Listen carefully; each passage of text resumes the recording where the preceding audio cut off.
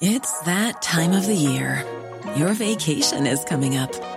You can already hear the beach waves, feel the warm breeze, relax, and think about work. You really, really want it all to work out while you're away. Monday.com gives you and the team that peace of mind. When all work is on one platform and everyone's in sync, things just flow. Wherever you are, tap the banner to go to Monday.com.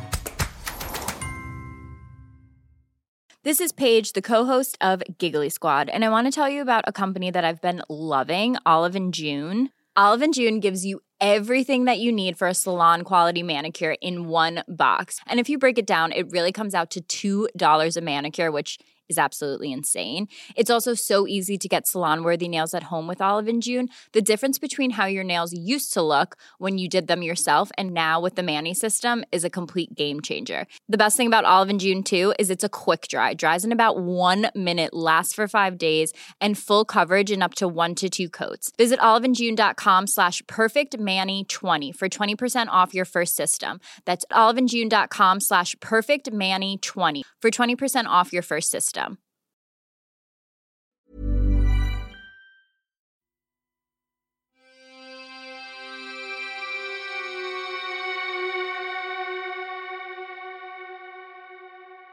Welcome to Murder Mile.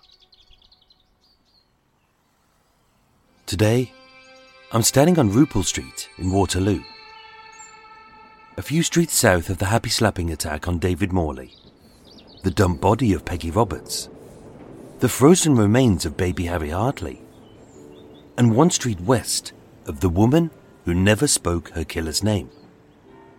Coming soon to Murder Mile. Created by social visionary George Peabody in the late 1800s, the Peabody buildings were, and still are, a series of inner-city estates to provide clean and affordable housing for the most disadvantaged. To qualify, every tenant must be neat, decent, law-abiding, and obey the rules on noise and cleanliness. As beyond these precision pieces of brownstone history, you won't find a dumped fridge, a stinky bin bag, a slumped drunk, a corridor blocked by 10 pairs of pants, wiggling on a line like a budget Magic Mike show, or a courtyard crammed full of car parts, like a hoarder got bored building a museum to a Nissan Micra scrapyard. Simple rules we could all live by. Back in 1950, Flat 21 on the 4th floor of Block F was home to 42-year-old bachelor William Donahue. Described as quiet and pleasant, he was typical of the residents. By day he worked hard as a bus conductor, and by night, if he wasn't on an early shift, he would go to his local pub for a pint. William was an ordinary man with no real problems, who was never angry, violent, or disturbed. But all that would change on the night of Thursday the 7th of December 1950, when in an unprovoked and frenzied attack, he would brutally stab a friend of a friend to death. This was an incident so bizarre, even William would struggle to believe that he had murdered Thomas Meany. But he had. My name is Michael. I am your tour guide, and this is Murder Mile. Episode 173. A body, a dummy, a dead man.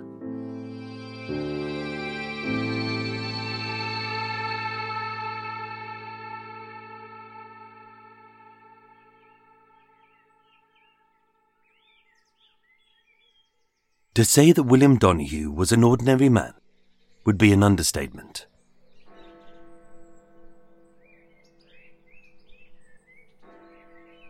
Born on the 7th of April 1908, William, known as Bill, was raised in an Irish Catholic family as the second youngest of 3 brothers and 3 sisters to George and Nellie Donahue.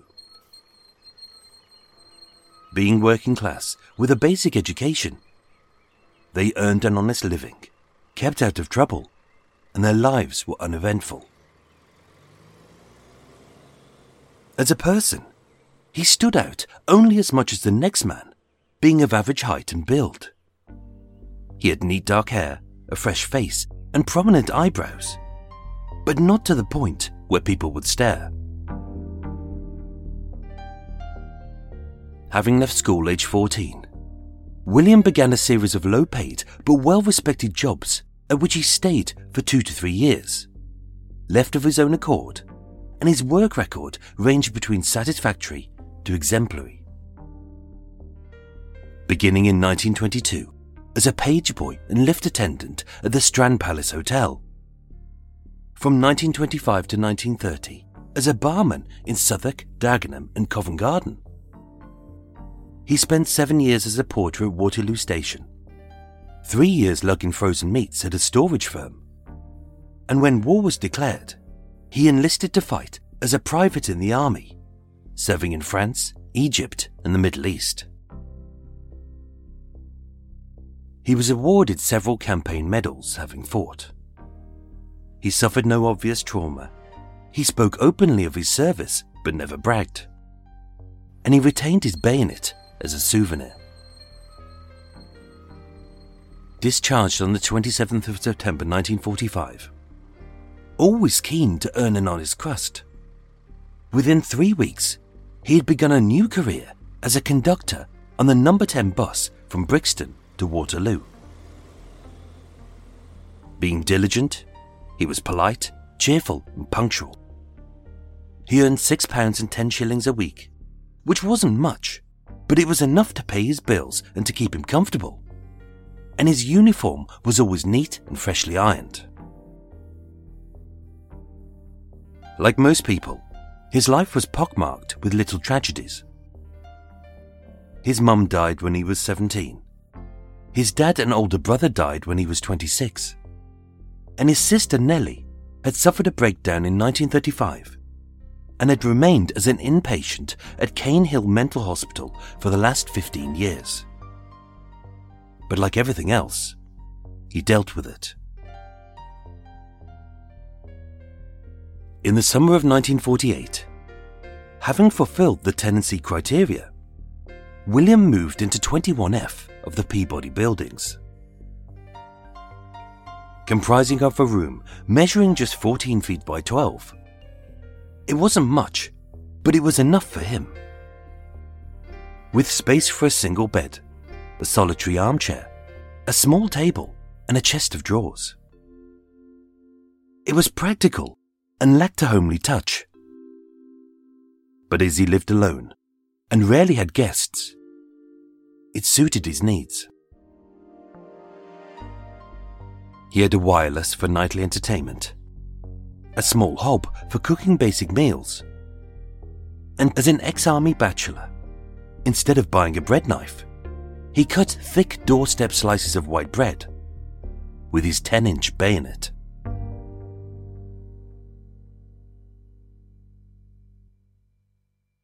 And that's pretty much it. William Donahue was as unremarkable as anyone. Across his 42 years of life, he had never married or had kids, and had no plans to do so. He lived a solitary life with a small group of friends, but could happily chat to anyone in a pub without being a bother. So why he would stab his guest to death is anyone's guess. But he did. Only he wouldn't know it.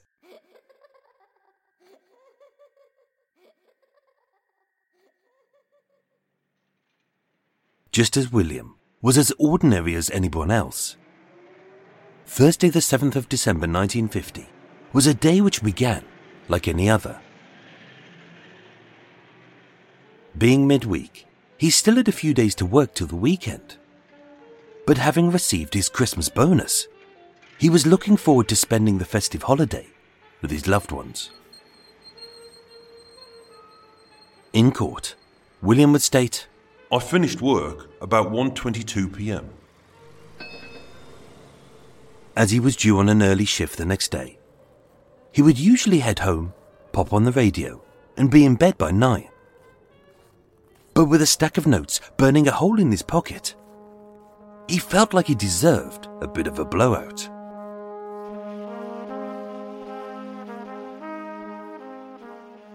Before going to my sister's in Brixton, I had 2 Guinnesses in the Black Horse and 2 in the Windmill. His consumption was not excessive for him. The pubs were familiar, and he sat reading the paper, chatting to the locals. I stopped at my sister's from a little after 3 to 20 past 4. He collected a suit. He seemed his usual self, and he didn't complain of any issues or incidents. I got home about 20 past 5. A sighting confirmed by Marguerite Veitch, his next-door neighbour at 22F, who confirmed that he stayed for about 10 minutes. He courteously greeted her, "Hi, Margaret," and left just after 5:30, still wearing his dark grey uniform and overcoat as a bus conductor for London Transport. I went to a pub called the Dark Horse on Blackfriars Road. Where being a regular, I played a few games of darts with the governor and 2 customers, and had several Guinnesses to drink. Which was the only thing different about that night. I don't usually drink Guinness, only mild or bitter. At 6 p.m, William entered the Prince Albert further up Blackfriars Road. As a regular, he had a few Guinnesses and played darts with the landlord and several employees of the Amalgamated Press, who didn't know him, but said that he was very friendly. So far, William was yet to meet Thomas Meany, the man he would murder.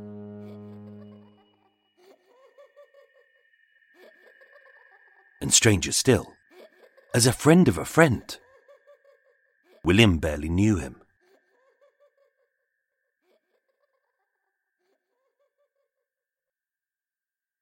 Born in 1890, 60-year-old Thomas Meany, known as Tom, was a quiet, good-natured man of medium build and height, who liked darts, beer and sport.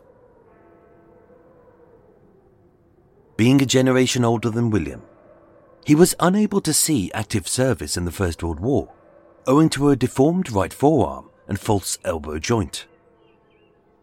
But he did his duty as a messenger, and he had been a police driver for the last 30 years. Unlike William, Thomas was married, having been a loyal husband to Margaret for 39 years, raising a family of 8 children, 2 of whom still lived at home, and they lived in nearby Stamford Street. As a creature of habit, Thomas kept to a routine as regular as it was predictable. Working out of Lambeth Police Garage 5 days a week, he would finish by 6 p.m, be home by 7:15 p.m, and that day would be no different. He had a wash, ate some tea, did his pools coupons, and at 9:25 p.m, he headed out to the pub. At 9:30 p.m, regular as clockwork, Thomas Meany met 72-year-old Richard Copley, known as Dick, in the Brunswick Arms at 25 Stamford Street.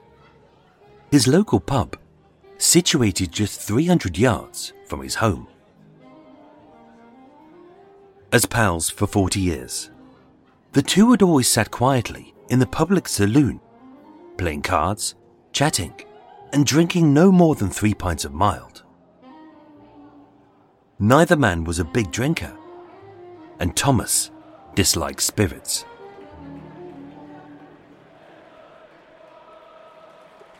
According to his friends, Thomas was pleasant, easygoing, an affable chap who was no trouble. and not given to playing practical jokes. This may seem an odd thing to say, but it will make sense.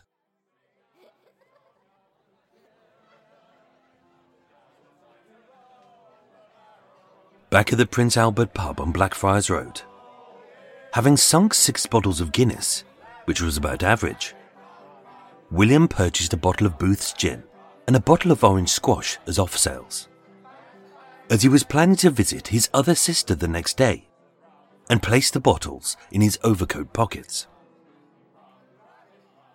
When he left at 9:45 p.m, the landlord said he looked relatively sober as he said goodnight. Good night. William could have gone home to bed as he had work the next morning. But being 45 minutes until closing time, he decided to go to the Brunswick Arms. A nice pub he had been to before, but he was not a regular. At 10:15 p.m, 2 hours before the murder, William entered the pub. Seeing Richard, who he knew as they lived on adjacent streets, Richard introduced William to Thomas. I've seen you a few times drinking at the Stamford. Yeah, that's right. Good pub, that. Yeah, good pub. Decent pint, too. But they had never met until that day. As the three sat chatting, in a tone described as friendly and calm, William bought them both a half pint, as they were over their usual 3-pint limit, and they sat drinking until last orders.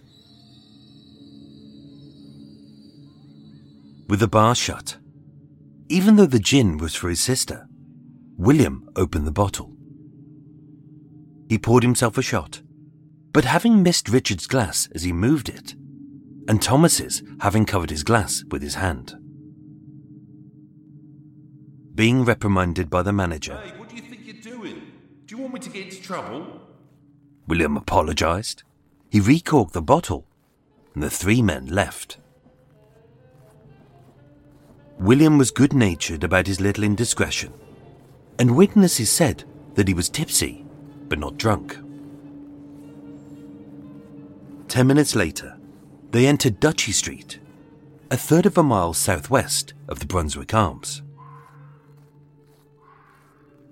As this was the road where Richard lived, he bid them a good night and left. Good night, lads. Thomas was due home, and with both men working the next day, they should have called it a night. Only with William stating, I said to this chap, come on up, have a drink. I'll open this bottle of gin. Thomas decided to do so. At 10:45 p.m, Thomas Meany and William Donahue entered flat 21F of the Peabody buildings. They sat, drank, and laughed. We had a nice chat. Opened up the bottle and we drank a lot. After we had emptied the bottle, he lay on my bed with his overcoat on.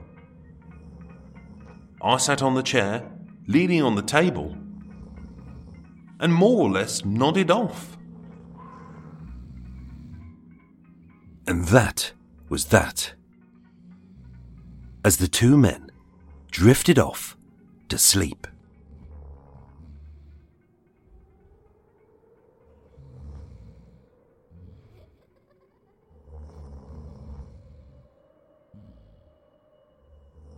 Within the hour, William would stab Thomas to death in a blind frenzy.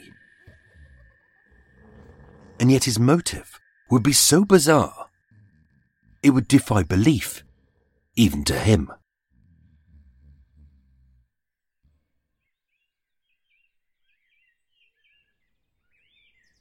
The morning of Friday the 8th of December 1950 was cold and bitter, with a bright glaring sun. It had been a long night for Margaret Meany, as she lay in a half-empty bed, wondering why her husband hadn't come home. Unable to concentrate on anything else, she cut short her graveyard shift as a cleaner and followed Thomas's usual route from his house to the Brunswick Arms. But it would all be in vain, as across the morning, word bled through the streets of Waterloo that a man's body had been found. At 7:20 a.m., the splitting wail of his alarm clock pierced his thick head as William awoke in a fug. He never normally drank on the night before an early shift, and having sunk 10 bottles of Guinness and drained a bottle of gin, with his head pounding, now he was regretting the whole night. Before I got into bed, I put an alarm clock on the stool by the side of the bed. It was set for 4:30. It had been like that all week. I don't know whether it went off, but when I woke up, the alarm said 7:20. And seeing he had overslept, his first thought was, "Oh shit, I'm late for work."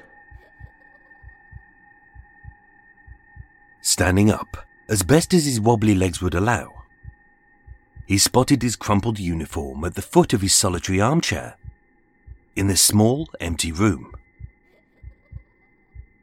With the curtains closed, this little space, suitable for a bachelor, was bathed in black.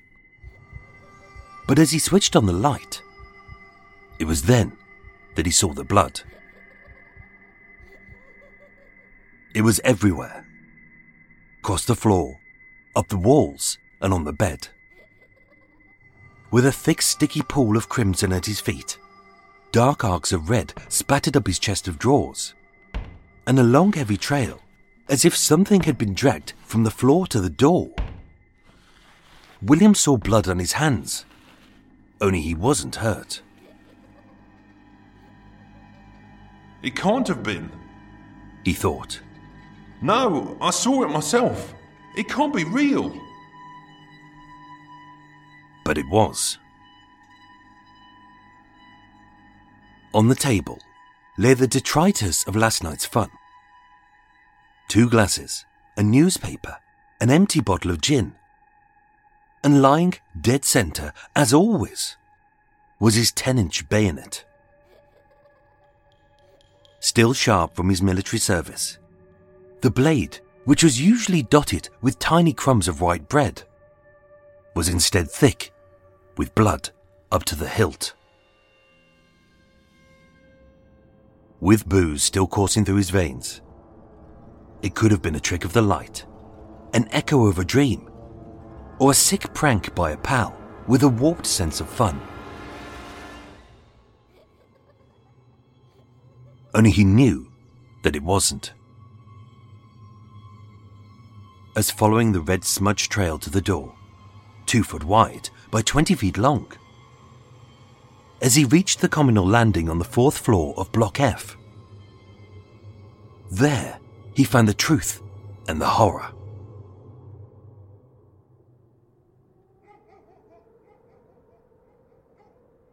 At 7:30 a.m., having exited her flat, 74-year-old widow Emma Duthry saw William.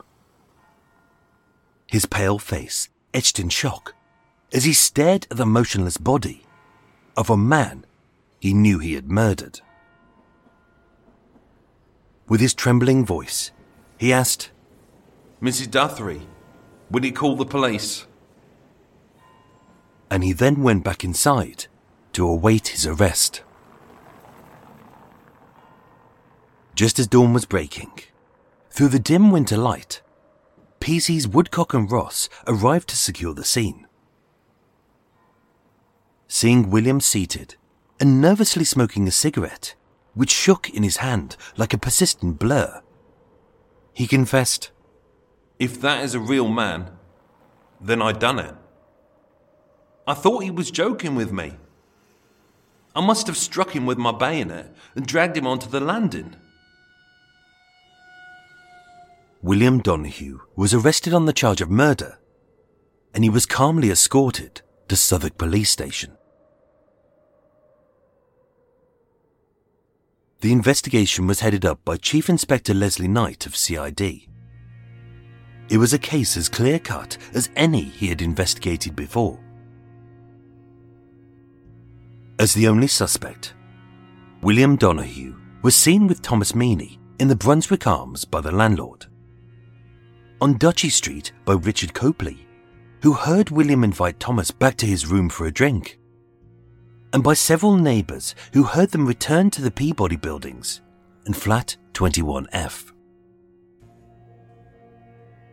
Both William and Thomas's fingerprints were found on bottles and glasses. Their alcohol levels were as heavy as two men who had drained a large bottle of gin. William's bayonet and hands were stained with Thomas's blood group. And even clearer, William had confessed to the man's murder. Lying face down along the concrete corridor connecting the fourth-floor flats, with his legs straight and his arms above his head, it was clear that William had dragged Thomas by his hands. With a bloody pool having formed under his face and his clothing soaked, the body had been dumped while he was still alive, but not conscious, as he had not moved a muscle. And comparing his body temperature to the night itself, being dead roughly 7 hours, that put his time of death at midnight. When questioned, Margaret Veitch in the flat to the right, Emma Duthie to the left, and John Howard 1 floor below, said they heard 3 distinct thuds at 11:55 p.m, as confirmed by Marguerite, who had looked at her clock. But no one could tell where the thuds had come from, and they had heard nothing else. For the detective, William had definitely murdered Thomas. But the question wasn't how, but why.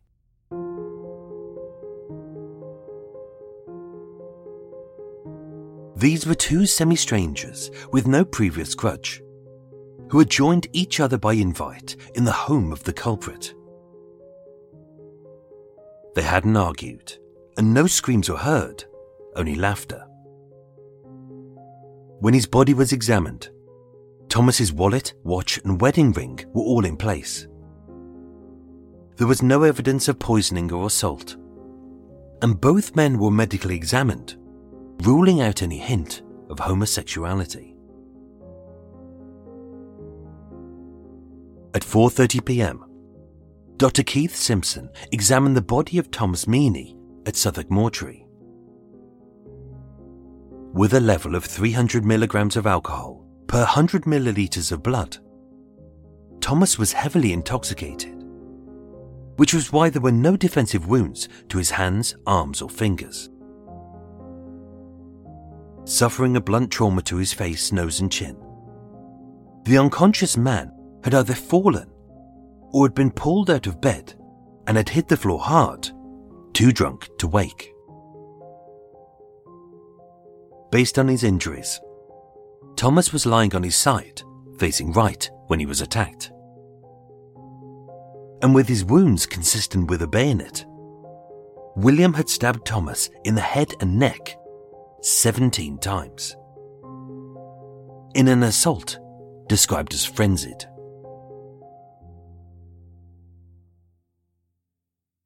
With 11 wounds penetrating 1.5 inches deep and grouped about his neck, 6 others had sunk 4.5 inches into his neck, splitting his jugular vein, carotid artery, and resulting in blood loss and shock. The evidence against William was irrefutable. And yet one question remained unanswered. Why did he murder Thomas Meany?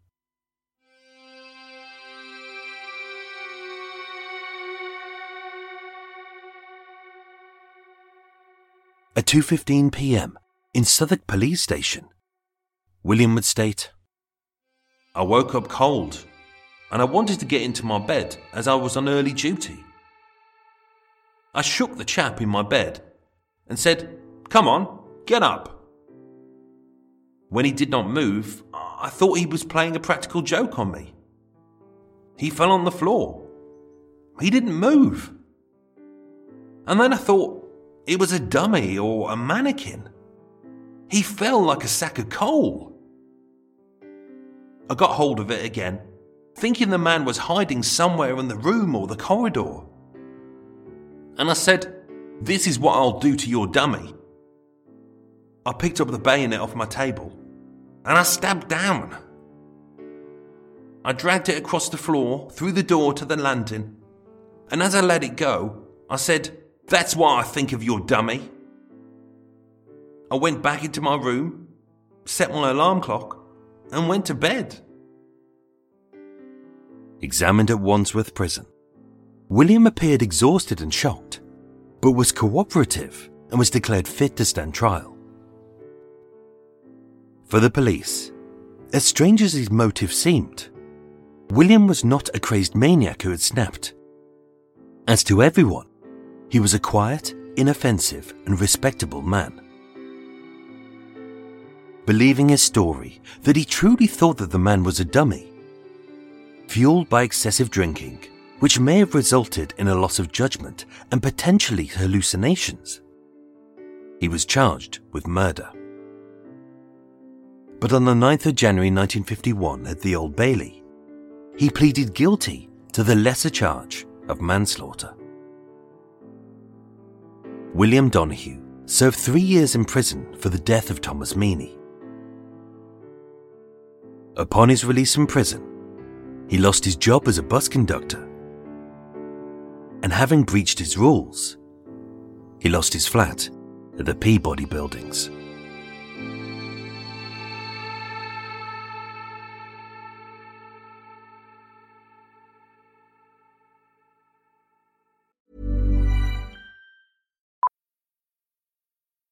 Millions of people have lost weight with personalized plans from Noom. Like Evan, who can't stand salads and still lost 50 pounds. Salads generally for most people are the easy button, right? For me, that wasn't an option. I never really was a salad guy. That's just not who I am. But Noom worked for me. Get your personalized plan today at Noom.com. Real Noom user compensated to provide their story. In 4 weeks, the typical Noom user can expect to lose 1 to 2 pounds per week. Individual results may vary. Cool fact, a crocodile can't stick out its tongue. Also, you can get health insurance for a month or just under a year in some states. United Healthcare short-term insurance plans, underwritten by Golden Rule Insurance Company, offer flexible, budget-friendly coverage for you. Learn more at UH1.com. Hey, it's Ryan Reynolds, and I'm here with Keith, co-star of my upcoming film, If, only in theaters May 17th. Do you want to tell people the big news?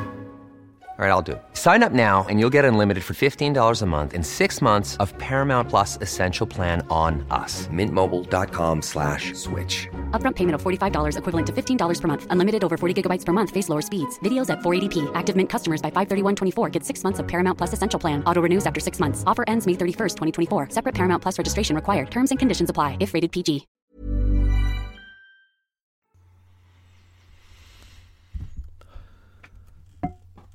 And that, ladies and gentlemen, is that. Oh, I hope you enjoyed that. That was a nice weird one there. Oh, as I say, not everything wraps up neatly. Even though things go to court, not everything is kind of neat in a bundle. I know people will be going, "But why did he do it? Why did he do it? You have to let us know." Sometimes investigators don't know. Sometimes even the culprits themselves don't know what's going on. So yeah, weird one today. Let me just go and pop on a cup of tea, and then we'll. Oh dear, bit hungover today. Bit hungover. Went out yesterday. Had some cheeky jars, just like Thomas and William. Only no one ended up dead, I think. So I'm gonna have another coffee because I think my head needs it. Early morning, you can hear the birds tweeting outside. Got a little bit of apple pie to eat. I'm trying to reintroduce sugars and things into my diet, but not excessively, not in the old way. Had a Belgian bun during the week. It's alright. It's alright. It's fine. The problem is I haven't had fats in a while, so I could kind of taste the fats. Oh, what else is going on? This is a weird situation. So I've got 2 laptops in front of me now. So, main laptop A. I was doing editing in Costa the other week, and I realised it wasn't charged, and I thought, well, that's weird. So luckily my IT people are just around the corner, and I took it in, and they sniffed it, and they went, yeah, it's your power adapter's blown. And I was like, oh shit. They were like, that's fine, it's easy to fix. And then they were like, oh no. Asus, wonderful people, lovely laptops, but for some reason they were like, there's only, right, we need this specific charger for you, and it's not available in the UK. It's not available in America. We're going to have to get it from China. Going to have to get it from China. So that's going to be weeks, and that's my main laptop, which is a real pain. So I've got Old Faithful laptop, which is here. So that's recording the audio at the moment, although the battery on it is only 3 hours, which is a real pain. So I'm going to have to go to Costa Coffee in a bit. But I do have an extra backup. So I found a Chromebook, and I was like, ooh, Chromebook, 200 quid. And it's the right size, it's a big screen. I thought, let's do that. Let's have that as a backup, even if I don't use it. And I thought, let's set it up. It's great. I'm doing so I've written 3 episodes, because I've got time to do that, which is great. It doesn't let me do the editing software, bloody Chromebook, because there's a tiny internal memory, and each podcast episode is about 2 gigs of data. It's like 2 or 3 gigs, because there's a lot of information. I condense it down to like 80 megabytes. But yeah, this new laptop I can do writing on it, but I can't do editing, which is a real pain. So I've had to buy a new laptop. So we've got a laptop 4 won't arrive until next week. FFFS. So, it's all go. It's all go. Coffee's almost ready, which is a good thing. Right, coming back. Hope I don't spill coffee over 2 laptops. So yeah, Old Faithful laptop is currently recording this audio.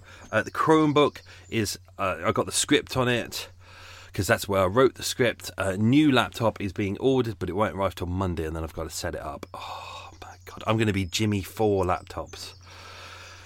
Mother of pearl, yeah. And Chromebooks are no good for someone like me, because it's all cloud based, and you need to have good internet. Whereas where I am now, I can't even get texts. I'm in between hills. It's like, I know everyone will go, just move your boat, just move your boat somewhere better. It's like, you don't really have that choice quite often. I need to be near a water point at the moment. That's priority 1. Need to be near bins. You know, sometimes all the good places where are good internet, you can't moor up, so it's not as easy as that. What else is going on? It's duckling season, which is nice. There's 2 little families of ducklings outside. There's one. I had a panic the other day because there was a mummy duck with 12 ducklings, and then the next day there was only 3 ducklings. I was like, oh no! But then I realised there was 2 different mummy ducklings, and one's got 12, one's got 3. And they both still have their complement of little ducklies, so that's really good. Really good. What else is going on? I'm on TikTok. Oh no, I a bit late to the party, but I've started doing the talks. I do my talks. They're not professional like the kind of the YouTube videos that I do that take hours and nobody watches.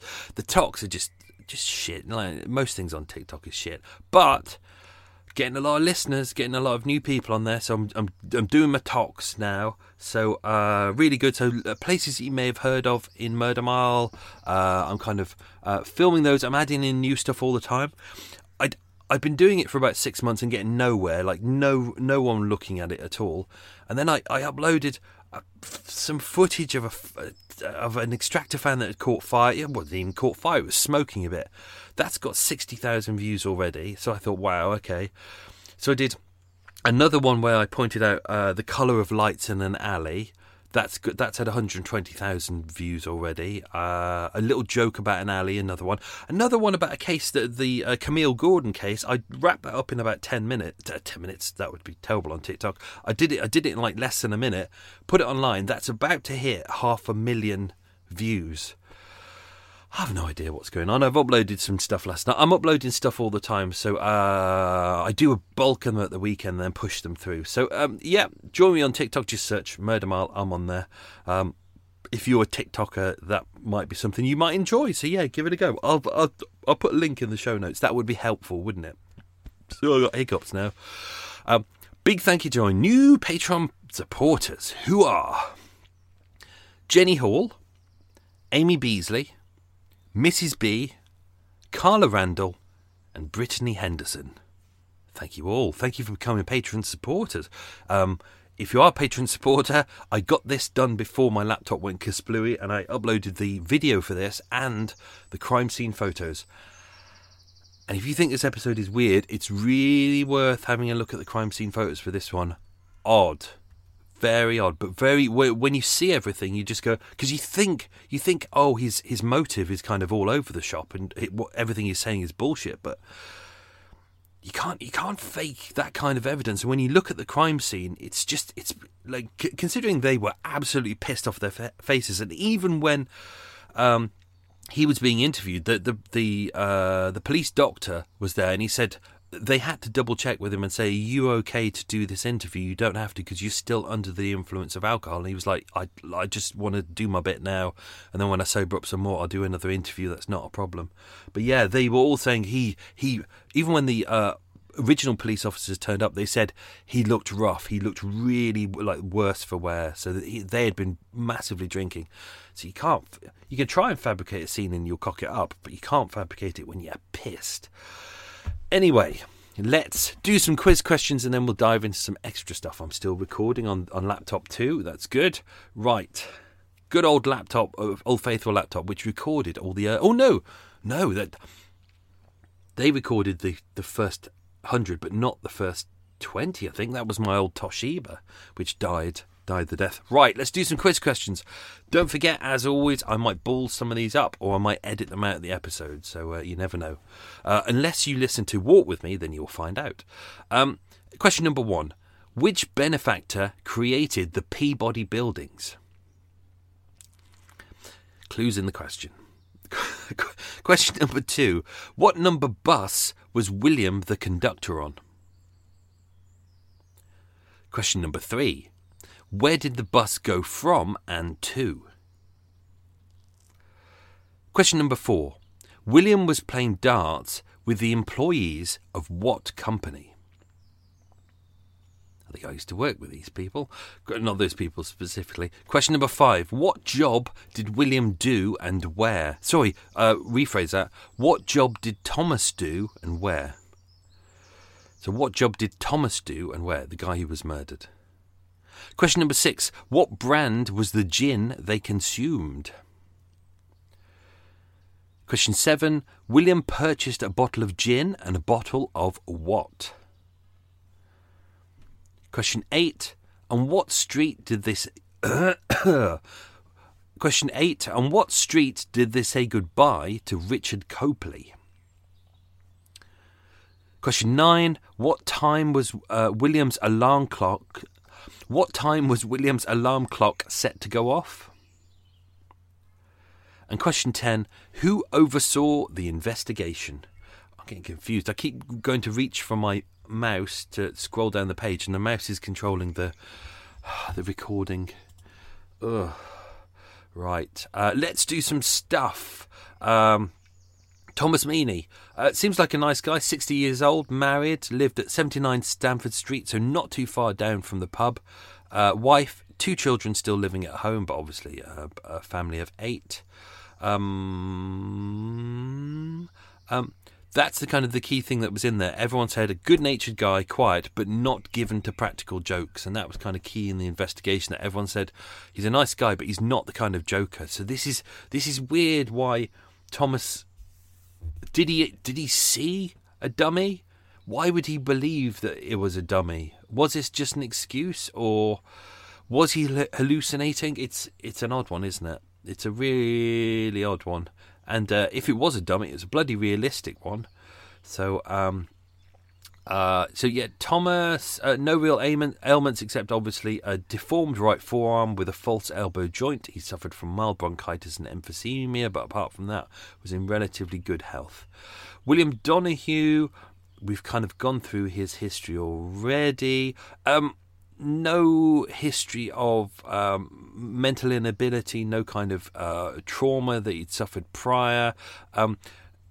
It seemed to cope. Obviously, people serving in World War II, he'd served in 3 different countries overseas. He never really spoke of his trauma, but you don't know. There's a lot of people who kind of come through war situations don't talk about. I mean, people try to now, which is a good thing, but obviously a lot of the people through World War II never really spoke of what they'd endured. So who knows? Maybe he saw some horrible things when he was out there. Maybe something to do with the dummy. It's not in his record. The police didn't find anything, but not everything is written down. When he was out that night, he was still wearing his London Transport bus conductor uniform, but not his peaked cap, which he would always take that off when he'd come home, but he would happily go out that night wearing his conductor's uniform. I couldn't do that. I'd still feel like I'm at work. As mentioned, the only kind of hint of mental illness in his family was his sister Nellie, who was an inpatient at Cane Hill Hospital for 15 years. She seemed to have suffered a mental breakdown. She'd moved to South Africa originally with her husband. The relationship had broken down, and she'd come back and had a breakdown. So there doesn't seem to be much in the family of that. He was drinking a lot that night, but he wasn't prone to drunken habits, although, he would... This says me, I had like 6 or 7 pints last night. Some people might say, that's a bit excessive. I'm just like, it's once a week, who cares? And I was out with a pal having a good time, which is probably why I sound croaky. It's all good. He'd lived in the flat for about 2.5 years. He'd always been alone. He'd never married, didn't have any children. His room was quite simple. It was practical. This is why he goes out to the pub a lot, because he's always looking to be entertained. Like he when he has lunch and dinner, he eats lunch and dinner at the bus garage canteen. So that's kind of his way of being out with people. When you look at him, it's kind of, his home is a place where he comes back to, but it's, it's quite a solitary place, so you can see why he wants to be out, and you can also see why he would invite people back. There was a suggestion of homosexuality there. Obviously, this is the 1950s. There's 2 men in a room by themselves in his flat. They're both drunk. One is sprawled out on the bed. The police checked everything. They did a full examination of both the body and William. They examined their penises, examined their anuses, which obviously they have to do. No evidence of any kind of sex at all. No semen, nothing. So that was entirely ruled out. But they have to check that just in case. William's statement, let's do that.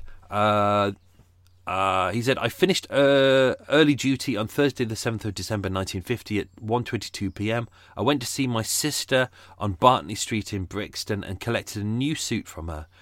Before arriving at my sister's, I had 4 or 5 Guinnesses. We all know someone who will be enjoying this episode. 2 in the Black Horse and 2 or 3 in the Windmill. Good pubs.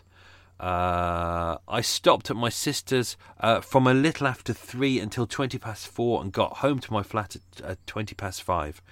I left my flat again about 6:20. I went to a pub called the Black Horse in Blackfriars, where I had a game of darts with the governor and 2 or 3 customers, and had several Guinnesses to drink. I don't usually drink Guinness, only mild or bitter. So why he'd moved on to the Guinnesses that day, we don't know. But, it's Christmas bonus time. Maybe sometimes we all have. I go through phases of going, might have Guinness instead.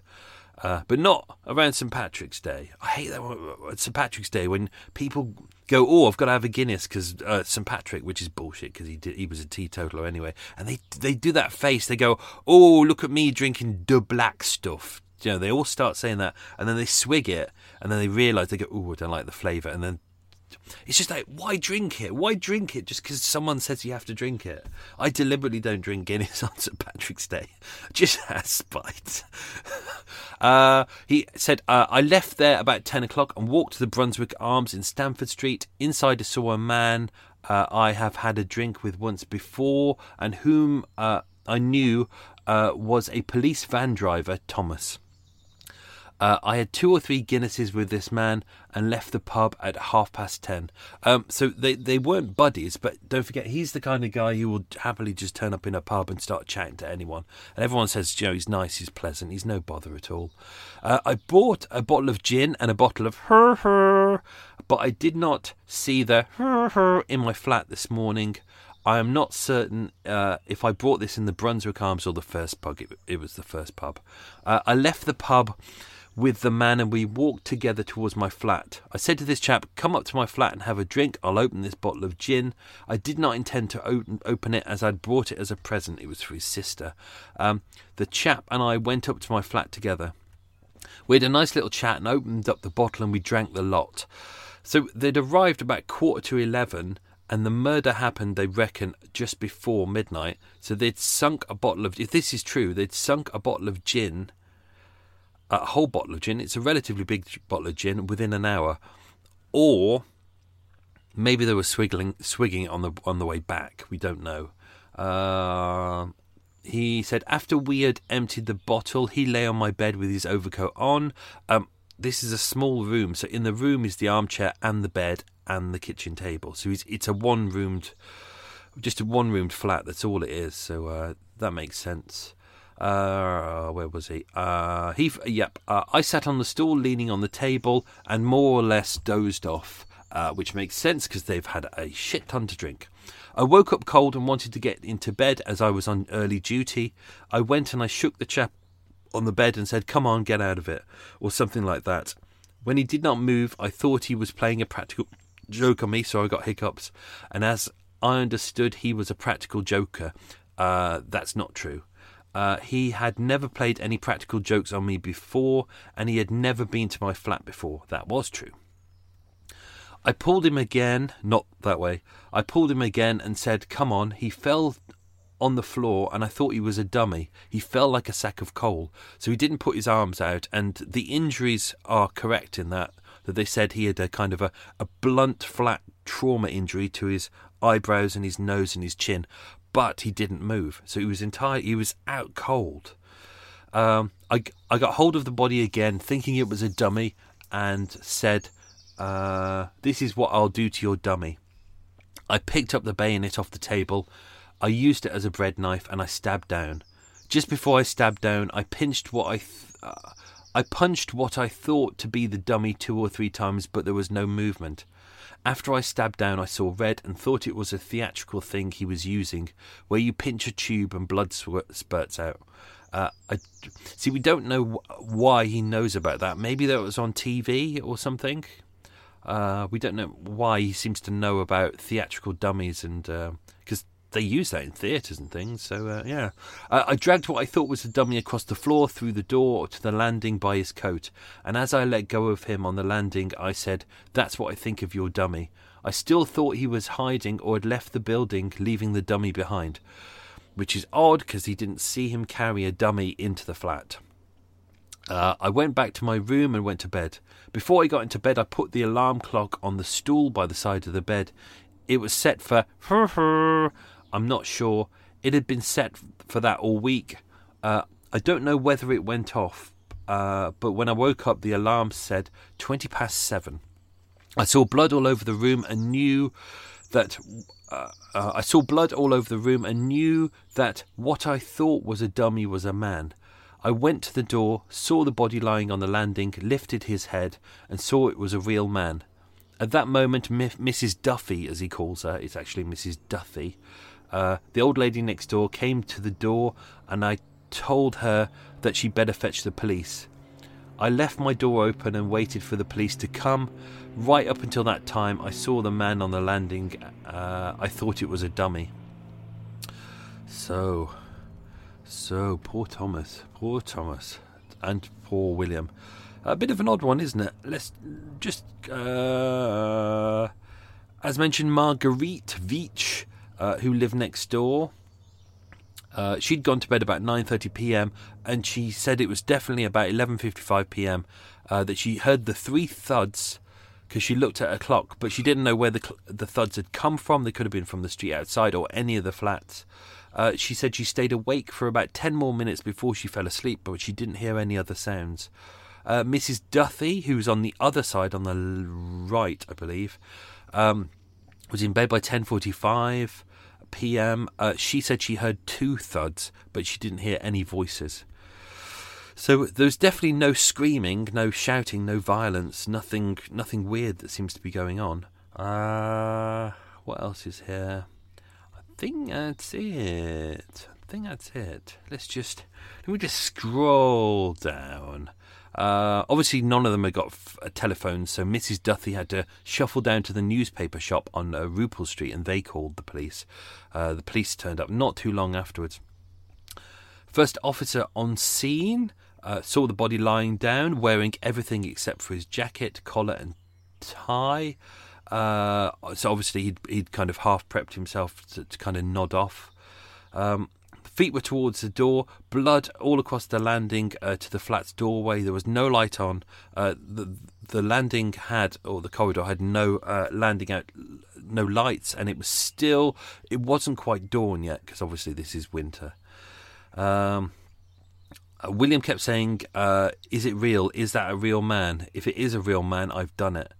He came home with me last night. I thought he was joking with me. He was lying on the bed, making gurgling noises. I must have struck him with my bayonet and dragged him outside onto the landing. Autopsy, as mentioned. So body declared extinct, 8:30 p.m, removed to Southwark Mortuary. And it was Dr. Keith Simpson who performed it, who we've heard from many times before. Time of death, roughly midnight. Cause of death, shock and hemorrhage caused by stab wounds to the face and neck. 17 stab wounds in total, 16 to the left-hand side of the head and the neck, roughly in and around the cheek and the face and behind the ear, 6 pass deep into the neck, with 2 reaching a depth of 4.5 inches, dividing the jugular vein and the exterior carotid artery. There was extensive hemorrhaging. If you look at the crime scenes, you'll see it's like where he fell on the floor. There's a lot of blood there, like a lot of blood. So yeah, he's really bleeding badly to death. What else is there? There was no defensive wounds at all. The body had clearly been slid across the floor, so that all made sense. Yeah, no wounds to kind of hands, arms, fingers, as you'd expect. So he's being stabbed in the head, but not moving at all. So who knows? Maybe Thomas had a heart attack during the night, or maybe he was just really, really, really unconscious to the point of maybe he was in some kind of alcoholic coma, because he did not wake up at all. What else is there? So William was arrested that day at 9:30 p.m. What else is there? I think that's it. He kind of gave a written statement. They examined his clothes, as mentioned, his genitals and his anus. No seminal fluid was found on his clothing. Police found no evidence of indecency. Well, there we go. Police conclusion that he was in a drunken stupor, which may have caused hallucinations, and which is the reason he committed the crime. They believed it was a genuine mistake. There was no evidence of robbery, no evidence of revenge, because they didn't know each other. He was committed to trial on the 12th of December 1950 at Tower Bridge Magistrates Court on the charge of murder. The trial was held at the Old Bailey in the new year, 9th of January 1951, charged of wilfully and feloniously and with malice aforethought to kill and murder Thomas Meany. He pleaded not guilty to murder and reserved his right to call no defence, which he did. He pleaded guilty to manslaughter, the lesser charge, and as mentioned, he served 3 years in prison. I've used my mouse again. Oh, it's confusion of having two 2 laptops. Thank God I haven't got 3. There was another bit in there where I think the press had gone to London Transport, where he was a bus conductor, and said, what's your thoughts on this? And they were like, oh, this is a really grave situation. And it was there that they said, even when he comes out of prison, we're not going to give him his job back. And it was just like, oh, you bastards. It's not like he's a nasty man. So this didn't get much coverage. It didn't go international. This mostly a local case, but an interesting one, I thought. So I hope you like it. A little bit outside my usual remit, but I found the case and looked at it and thought, oh my God, this is too fascinating not to bring this forward. So there you go. Oh, I haven't had a slurp of coffee. Yes. Right, let's do some quiz questions. Question number 1. Which benefactor created the Peabody Buildings? The Peabody Buildings are also the same buildings from the Joseph King episode, Good Night, Daddy. The answer to that question is George Peabody. The answer was in the question. Question number 2. What number bus was William the conductor on? It was number 10. Question number 3. Where did the bus go from and to? It went from Brixton to Waterloo and back. It wouldn't make sense if you just had a bus that just went one way. Question number 4. William was playing darts with the employees of what company? Amalgamated Press. Question number 5. What job did Thomas do and where? He was a police driver at Lambeth Police Garage. Question number 6. What brand was the gin that they consumed? It was called Booth's. Question number 7. William purchased a bottle of gin and a bottle of what? It was orange squash. Question number 8.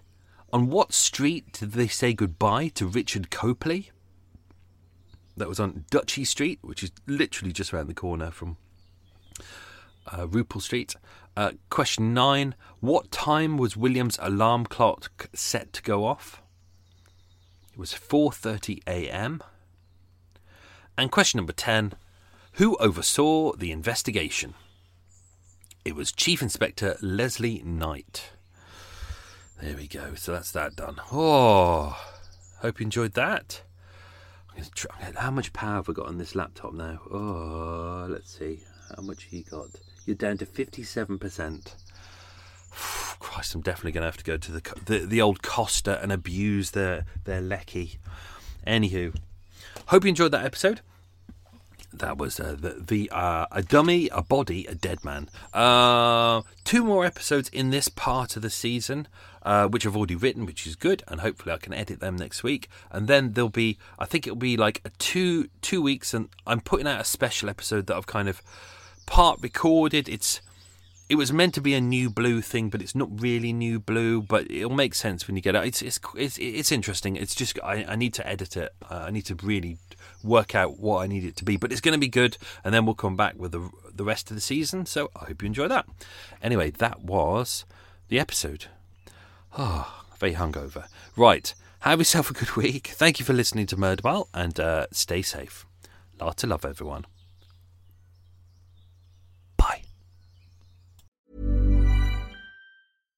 Hi, I'm Daniel, founder of Pretty Litter. Cats and cat owners deserve better than any old-fashioned litter. That's why I teamed up with scientists and veterinarians to create Pretty Litter. Its innovative crystal formula has superior odor control and weighs up to 80% less than clay litter. Pretty Litter even monitors health by changing colors to help detect early signs of potential illness. It's the world's smartest kitty litter. Go to prettylitter.com and use code ACAST for 20% off your first order and a free cat toy. Terms and conditions apply. See site for details. Even when we're on a budget, we still deserve nice things. Quince is a place to scoop up stunning high-end goods for 50 to 80% less than similar brands. They have buttery soft cashmere sweaters starting at $50, luxurious Italian leather bags, and so much more. Plus, Quince only works with factories that use safe, ethical, and responsible manufacturing. Get the high-end goods you'll love without the high price tag with Quince. Go to quince.com/style for free shipping and 365-day returns.